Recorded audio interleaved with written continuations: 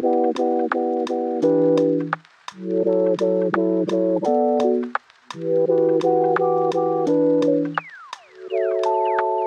and welcome to the second episode of the Floorcast, the NFT podcast. Floorcast, see what we did there. We're a community-led podcast by the Floor NFT app community. If you don't know what Floor is, it's your very own NFT portfolio in your pocket. An app which aggregates all your NFTs into one amazing interface, showing you price movements, latest sales, and so much more. And the community's not so bad either. Speaking of which, I'm joined today by my three esteemed co-hosts, I guess I can call you. First and foremost, Corwin, sir, how are you doing? I'm doing great. How are you doing today, Pat? Not too bad. Not in the usual setup, but recording must continue, right? So I was about to say a little bit different. No professional mic. Listen, as podcasts go, you need to be available anytime. What they say, the best ability is availability, and I've made myself available. Doesn't matter about the the equipment, the place. If I was, on a jog, I'd still be tuning in. Also joining me, Curtis. How are you doing, mate? Doing good. Great to be here again. And your setup is just fire. I mean, if you're listening, which you can only do so at the moment because we have no video version, but Curtis's setup is just think like the upper echelon of Twitch streamers. That's the vibe. Except I do know Twitch streaming, so I'd watch your Twitch stream. Watch me live staking creeps. Yeah. playing creeps 24-hour marathon. And last but not least, you heard his voice, Chris Madden. How are you, mate? Doing good, man. Thanks for having me back. Brilliant. Well, I mean, look, you told me to randomize the order last episode, so we're going to start with Curtis this week. Every week, as you guys know, if you haven't already listened to the show, we bring one NFT topic, project, or thing, bit of news to the table, and we all have to discuss it. So, Curtis, there's no intros here. We're getting straight into business. What is your thing to bring to the table? Yeah, so I want to highlight one specific project that came out of Shiny this last week, and it touches on a couple things that are going on kind of in the meta going on in NFT land right now. So the project, I think, Pet, you probably got involved with it too. It's Pixel Dudes. Dith from Shiny is running the community. He's got a small team that did this. It's a doodle derivative, but it's different than the other doodle derivatives where it's not just a ripoff directly of the art or they threw it through some like pixel art generator. It's actual original art that pays homage to the original doodles. So they had an artist actually do the art themselves. And so it was really cool because they did a stealth mint with the Chain Runners and Shiny communities and a couple other alpha groups. And then they had a public mint. And the really cool thing is that at every 20% increment of the mint going out, they would drop a doodle from the floor on one random person. So at the time, it was a 10 ETH floor. So every 20% they were dropping 10 ETH on someone. And it's really cool because they did this whole thing while in a live Discord. Well, they started a Discord for 2 hours, and then they did a 14-hour Twitter space marathon until they minted out. So it was insane. They basically all pulled all-nighters. It was really great. The one thing that was really refreshing about it is the way they described the roadmap. They didn't have a giant, ambitious roadmap that had like AAA games and metaverse and all this other stuff on it. It's cool art. We want to have a really good vibes in the community, and that's it. That's all we're going to promise you. We're going to deliver on that, and then we'll go from there. And it was kind of refreshing because in a lot of these projects, you have people joining and they're like, hey, when's the game? Or when's the token? When Moon, when Lambo? There's a lot of expectations of typical NFT projects, and this one, they're very clear in the Twitter space. They probably did it like every half an hour. They went through the roadmap, and is basically good vibes, cool art. But what happened because of that is they have this really awesome community now, and because there's so much support behind the founders, they've now accelerated the drop, like their next drop. They want to do a completely original art NFT next, and they weren't going to do that for maybe a couple months. Now they're going to start on it right away because they've gotten such a groundswell support from the community. So yeah, it just kind of highlights some of the expectations that we might have going into NFTs, and wonder what you guys think about someone who's like actually puts out a roadmap that is like truthful instead of blowing it up in terms of like, hey, we're going to deliver everything to you in the next 2 weeks. I think too much of anything is bad. And a project that's working on an awesome, credible game is really exciting. A project that's just trying to make a fun community is awesome. You don't want 10,000 game projects. I don't think if you spent the rest of your life, you could actually spend any time in all of the promised metaverses that have been put forward by projects so far. Equally, if we had 10,000 projects that thought it was okay to just say, and you buy it and you join the community and it's cool and fun, I feel like we'd probably get just as tired of that quite quickly and be like, oh, come on, guys, like we really want to build some utility into this. So I think it's just a refreshing reminder of change is great. And it's cool that they did that. It's cool that people got behind it. There is no one answer, I think is what I'm kind of getting at. I think it's interesting. I mean, like, it's expensive marketing to airdrop doodles, right? That's the only thing I'd say. It's like the vibes and the community type atmosphere, I think, and that kind of buzz and excitement of potentially having that or winning that or being airdropped that, I think can build kind of euphoria in a community. And once those people don't win, I think they still have that feeling of elation. There's probably some like psychological mumbo jumbo that someone could tell us if they're a psychologist as to why that's such like a, you know, that endorphin rush of like potentially winning something or being airdropped something, and then, you know, even when you don't win it, you're probably still at a higher, you know, exuberance point that you were before. And I think if you can kind of get that feeling within a community, I'm probably looking too deeply into it, but if you get that feeling within a community, there's only a matter of time before, you know, those vibes are cool, but also someone says like, why don't we do this? And suddenly like you have a community-led project and people are excited because you know, of the way it launched, right? Like I think a lot of NFT projects, they're all about momentum, and I think if you start with good momentum, regardless of the floor, if people are interested and you have their attention, and you have people that are keen to contribute and help build, then you are going to be in a decent place. And next thing you know, you have a community podcast.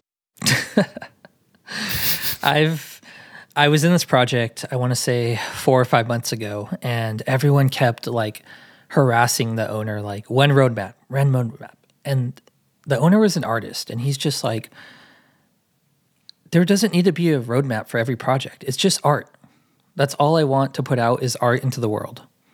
I think that's really powerful too, because I know with NFTs, we've gotten into the space of we need this now. But at the same time, as to Chris's point, like no one's going to have enough time to play every single game. And a lot of the roadmaps I read nowadays don't even fulfill their like a lot of people don't fulfill the roadmap anymore. So I think that's great because a lot of communities can also build off that and turn into alpha groups. I've seen that happen as well. Like sometimes things don't mint out and their discords turn into an alpha group. So I think that's a great way to build a community as well. I've been really surprised the extent to which that's become a really important part of the Floor community. In the way that we started out around an app, I'd kind of assumed it would always be mostly about the app. But today, I think that's a secondary part for actually many people being there. And a lot of it's about the community and the access to alpha that both, you know, we as a project try and provide, but also the community provides to one another. So yeah, like one of the other things I was going to say, just to kind of play balance to what Corwin said, in the sense that like some of this is just art. I think that, so two things. One, people always fear being rugged. So whenever they don't have clear communications from like a team lead, whether it's art or whether it's like, you know, an app or whether it's something completely different, I think that people can get nervous. And like you never know how people view their NFTs, right? Some people view them as investments. Some people view them as purely art that they just keep in the same way that they would keep any collectibles. People view them in different things, in different ways, and I think you've got to be sensitive to that as like a project owner. I think even if you're like an artist and all you want to do is create art, like you still have to you still have to create a brand for yourself as the artist that people want to be proud of owning a piece of art that one looks good, but it's made by said artist. So I think you do have some sort of responsibility, and I think like the goalposts can shift to some extent in the sense that, you know, if you're really successful and it sells out and there's loads of secondary volume and it goes way better than you expect, like you also need to know that like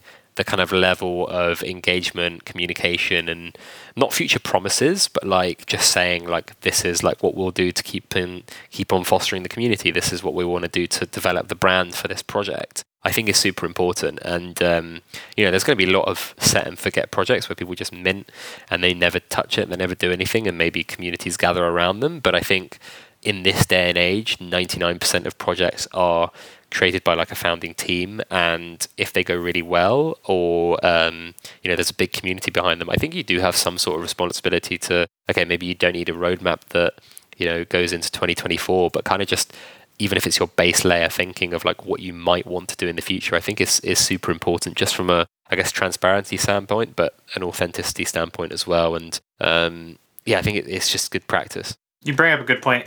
And one thing I want to highlight, what Pixel Dudes did was they did have a roadmap, but it was very low key. And so it was the classic, they underpromised and they over-delivered. And now they're going to actually move a lot faster on a lot of these initiatives that they had planned like a little further down, just because of the community they built. So it's refreshing to see a project actually over-deliver on promises, because we're so used to them like missing dates or rugging or whatever it is. Like, very few projects actually live up to the roadmap that they publish when they publish that white paper. It feels like in January 2022, basically if it's not a rug, you're already like 85% above everything else. There's just so many rug projects out there. I'm curious, Curtis, we talked a little bit last week about the Doodles official partnership process. Is that something that they're doing? Is this in any way official? Have they talked about making it official with the Doodles team? I don't think they've mentioned it, but I can bring it up to them. The thing they did that was a little different than all the other derivatives is they didn't just mash like two other popular projects together in a very lazy way. They actually generated their own pixel versions of Doodle inspired. And they also had some Invisible Friends and some other projects in there that they really liked. So it was kind of a derivative in the best way. You can, like, the proper way to do a derivative. I'd be interested to see if they would go through that formal verification, because it is really cool art.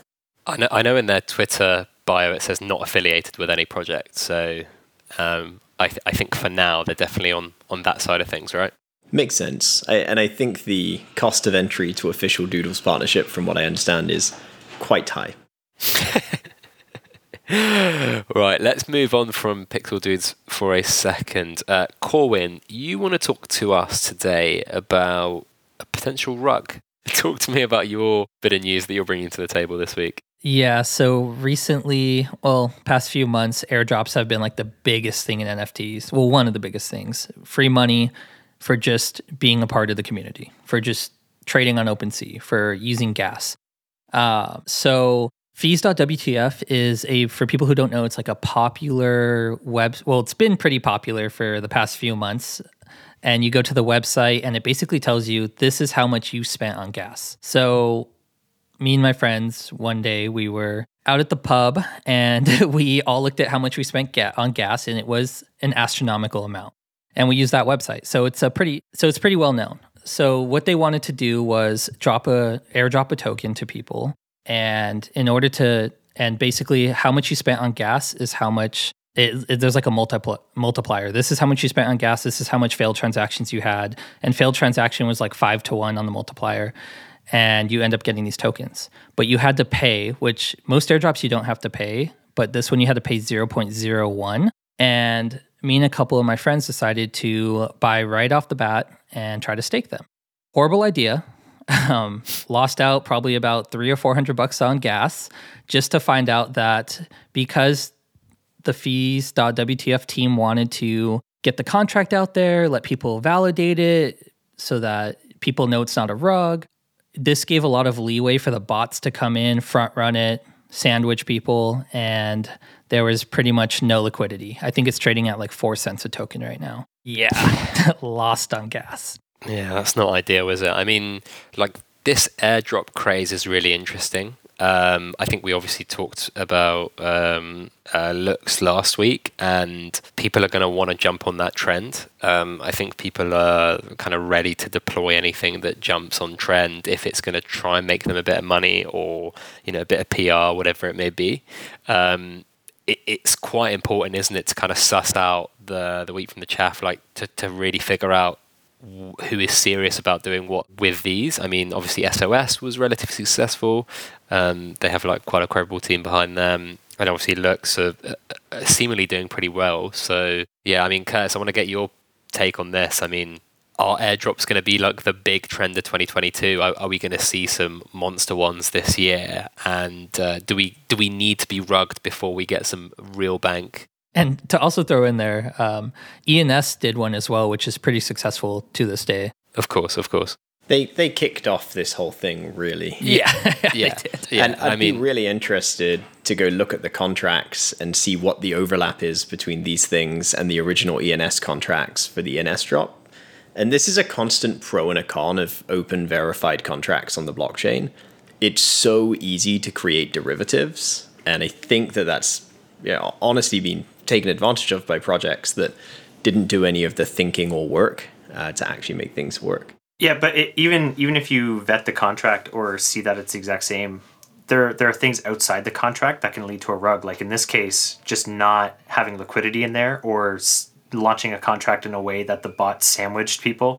I saw someone, I think the two biggest examples were, I think someone paid 50 ETH for like fractions of a percent of, or fractions of a token, and someone on the other side. That was a bot, right? Yeah, and on the other side, they sold like one WTF for like 30 ETH or something like that. So yeah, it was crazy. But yeah, that's something you wouldn't be able to detect from a contract alone. That's them not doing the things behind the scenes. So to Pet's question, is this the year for airdrops?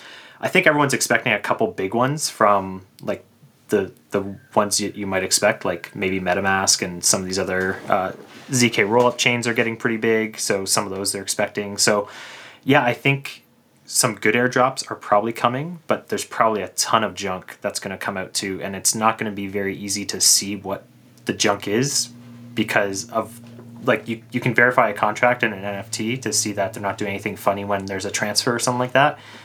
In these, it's like you have to trust the team. So at that point, you've got to maybe do some due diligence on the team themselves and see like, are these guys going to provide liquidity? Am I actually going to be able to do anything with this token, or is it just going to be something that goes to pennies and then it's costs more in gas to do anything with it than to actually move it around? I think it's pretty important for, I don't know how you guys feel about this, but I feel it's important for stealth airdrops to happen rather than having these timed, because I just feel like people are just, with these bots now, are just going to be prepared for everything, just like an NFT drop as well.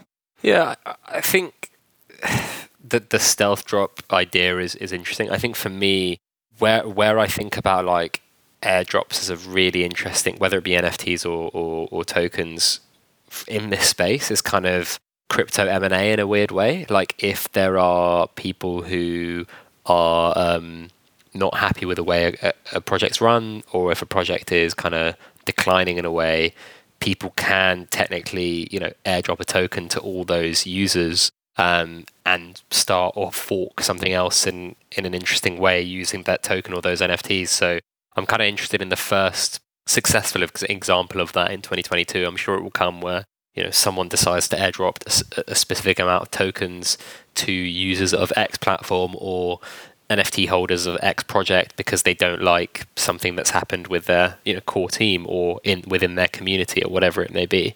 And I think that's going to give people that sense of like you might not be as safe as you once thought. Like you obviously can't copy paste community, but if there's enough influence there and if people see enough dollar signs, there is a potential to kind of like M&A is probably the wrong word, but like it is kind of that aggressive takeover via airdrops is potentially feasible at some point in this space.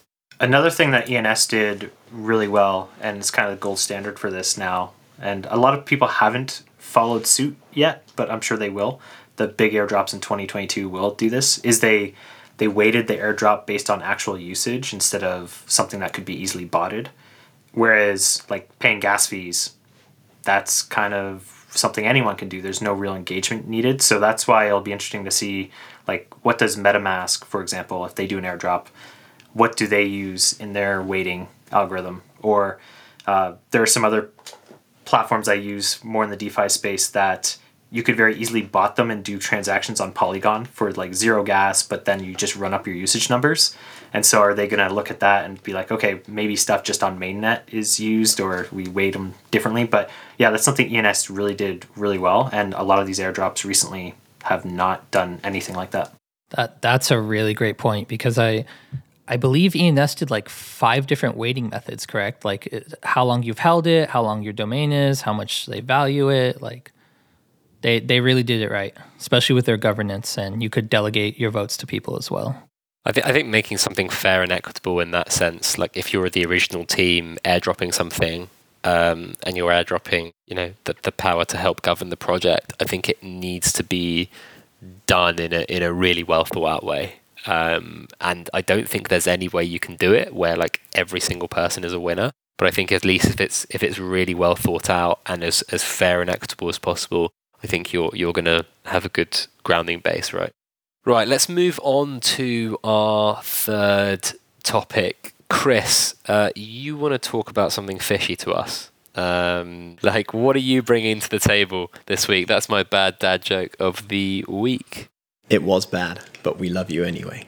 I wanted to talk about Flyfish Club, which is Gary Vaynerchuk and VCR Group's private membership club in New York City that will be a sushi restaurant, a cocktail lounge, and an omakase bar that is exclusively available to owners of the Flyfish Club NFT. And there are 2 tiers. The lower tier, of which I think there's around 1,200, will give you access to make a reservation at the restaurant and come to the cocktail lounge. And then a higher tier, of which there are around 300, which will allow you to also book at the omakase bar in the back of the restaurant. And as some of you probably know from LinksDAO, kind of very fascinated with the online-offline model, kind of how groups of people can mobilize around, sharing access and ownership to things. And so they went quite direct, and you are literally buying a transferable membership. The membership is a bearer instrument. If you can show up and prove you own a Flyfish Club, you can make a reservation. They'll be checking that someone actually holds the NFT at the door. So you can't make a reservation for someone else. Like, you are required to be there and to prove that you own the NFT when you arrive. And I think there's some really interesting, questions there. These are smart people with a good technology team behind them, and they're going to have to start answering some of the questions like, how do we verify an NFT ownership in person in a way that's, provable, but isn't so inconvenient or insecure that it's a challenge, when these things are now becoming really, really expensive. And it's going to be, I think, quite an exclusive ticket in New York City. When you think a 1,500 person private membership restaurant, owned by Gary Vaynerchuk, the higher end memberships are now reselling on OpenSea for 17-ish ETH. And so they actually need to start solving some of those interesting online offline problems, which I think is going to be really cool and fun. And I am a holder, and I'm really excited at the idea of going there. But I'm also really excited about it from the kind of technology pushing the boundaries of sharing membership, NFT as a membership card, and then the online offline verification stuff. I think so. Gary sold them for way too cheap. Oh, sorry, Pat, go ahead. No, I was just going to ask you, Colin, like, are you bullish on something like this? Like, yeah, this is something... Cost of entry point is like massive at this point. Yeah, but you got to think about it in the sense of like, I don't know if you guys have heard of like Disney Club 33, where it's like an exclusive restaurant inside Disneyland, and they only sell 500 memberships, or they're capped at 500 memberships. It's like a 4-year waiting list. It's an exclusive restaurant, and I believe the initiation fee is $15,000, and you have to pay $10,000 yearly to get in. So if you just look at that price alone, just to go to a restaurant inside Disneyland, that's quite expensive. When you're talking about, this is going to be one of the most exclusive restaurants in NYC, I truly believe. They're going to have a lounge. They're going to have an outdoor patio. I think it's massively undervalued. And Gary last week on a podcast went on and said he wants to open up one in Miami, LA, Sydney.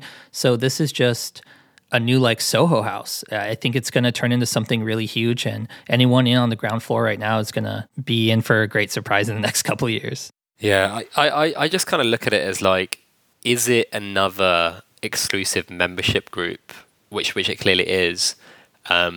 For me, I guess, to play contrarian a little bit, like the reason why I'm not massively excited by stuff like this, I like all the things that Chris was talking about in the sense of like that ability to like sell membership to someone as an NFT and being able to trade that, and relying on those kind of secondary fees as kind of a revenue stream. But if we're going to see like NFTs broadly used, mass market appeal, my mum and dad using them like in the coming years, there needs to be maybe a move away and a bigger excitement to have like something more accessible and something more equitable isn't the right word, but like as in if it's the same people getting in at the ground floor every time, when does that mass market lift-off happen? And there's going to be loads of different ways to do it, but I think the idea of being able to sell subscription or membership in the form of an NFT, I think is really awesome. And I think those business models, there's going to be loads of really interesting business models in that way or in that fashion in 2022.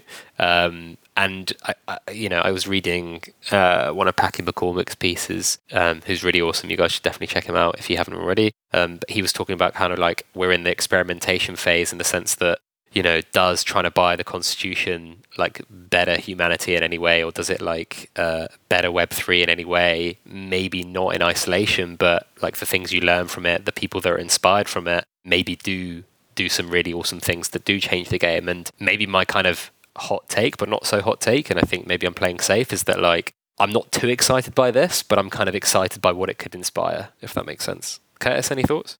Yeah, to the main, like the mass market type thing, I think something like this has to exist for us to do the R&D necessary to get the mass market solutions. So we're exploring all these different ways of bringing these NFTs into the real world to be able to verify it on my phone or something like that.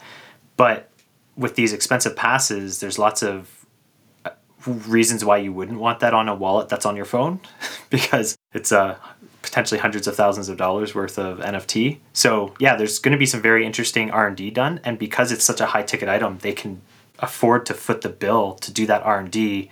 Once that gets kind of figured out, then the rest of us can kind of figure out what works for us. So Pool Suite kind of did this first where they have a wallet integration with their NFT. Maybe they'll do the same thing here, but there's definitely some really cool research that needs to be done. And once it becomes that accessible, then yeah, you can do this for way lower priced things. It just becomes like another thing in a toolbox of someone who's doing a membership NFT. It makes it much more easy for the mass market. I also think that Gary Vee's one of those people who's like, he's too big to fail at this point. If it was any other restaurant group doing this, I don't think I would be bullish on it.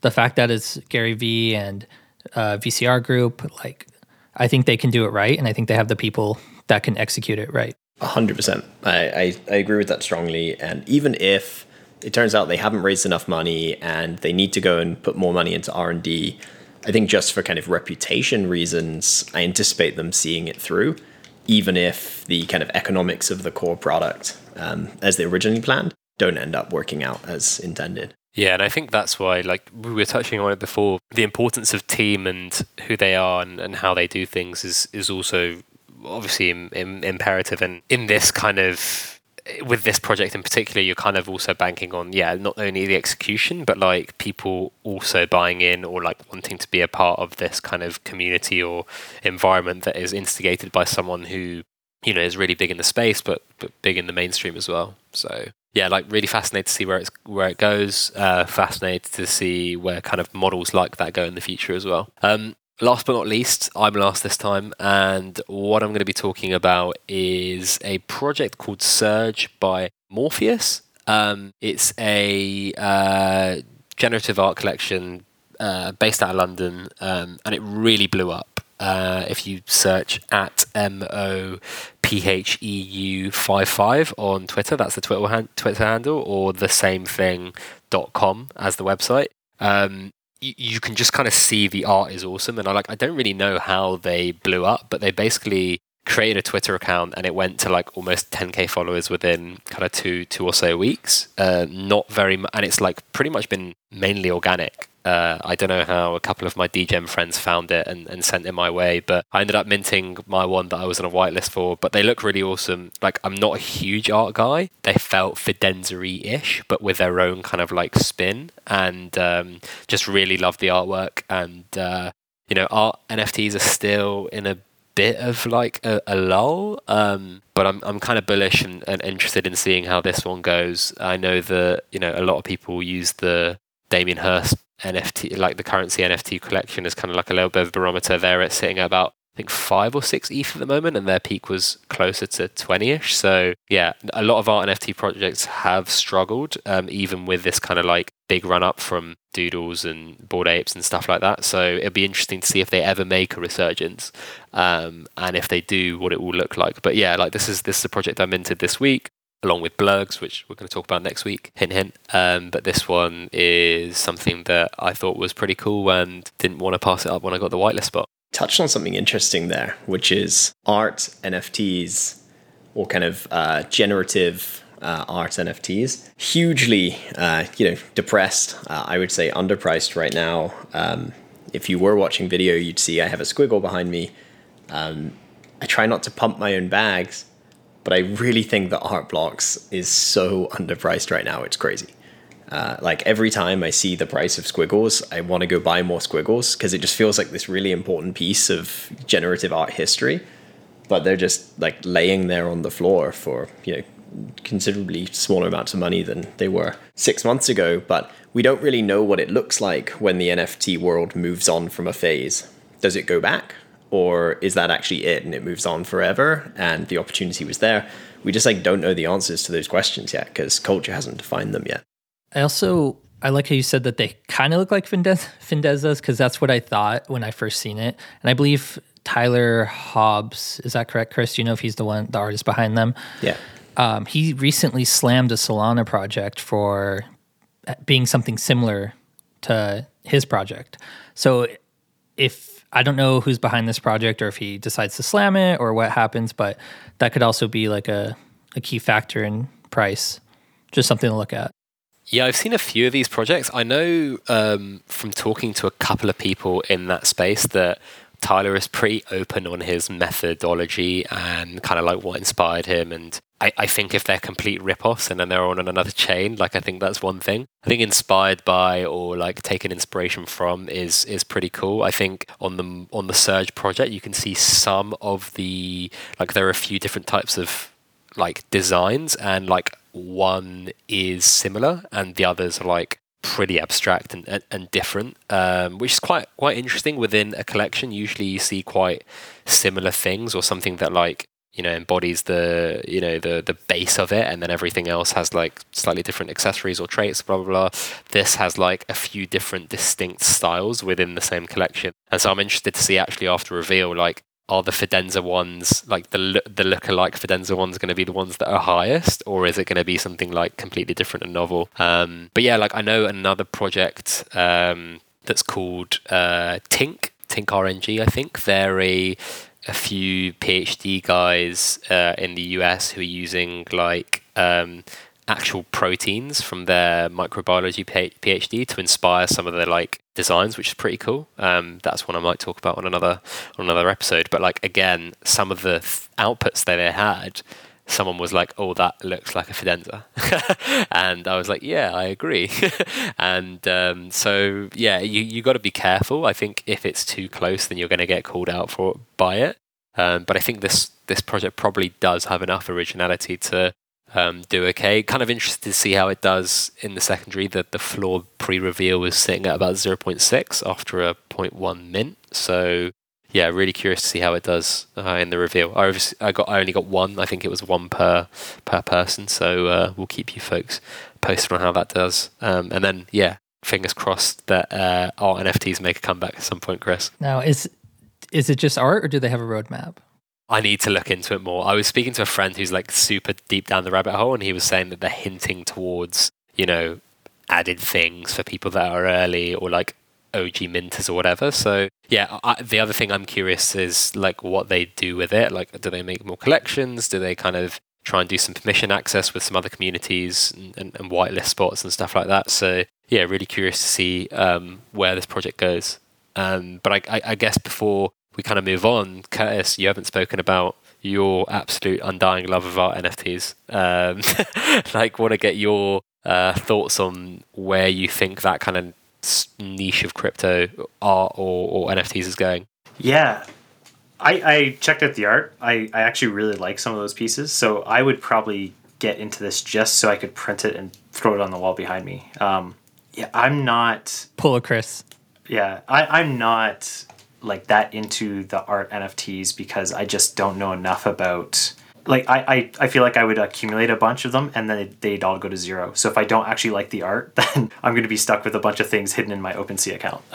So yeah, that's why I kind of focus more on stuff that is either games or has some sort of utility.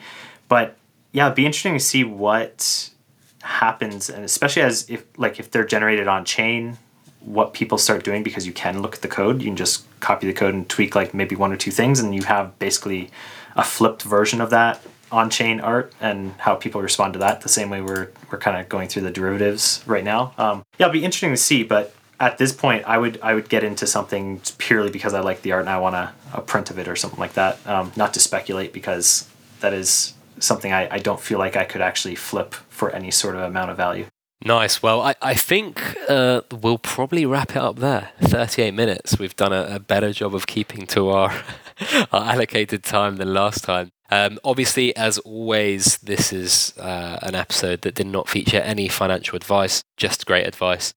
First and foremost, Corwin, where can people find out more about you? You can find me on Twitter at 0x, the number 0x Corwin, and also find me in the Floors Discord. Awesome. Curtis, where can people find out more about you? On Twitter, Curtis J. Cummings, and I float around the Floor and Shiny Discords all day long. And last but not least, Chris Madden.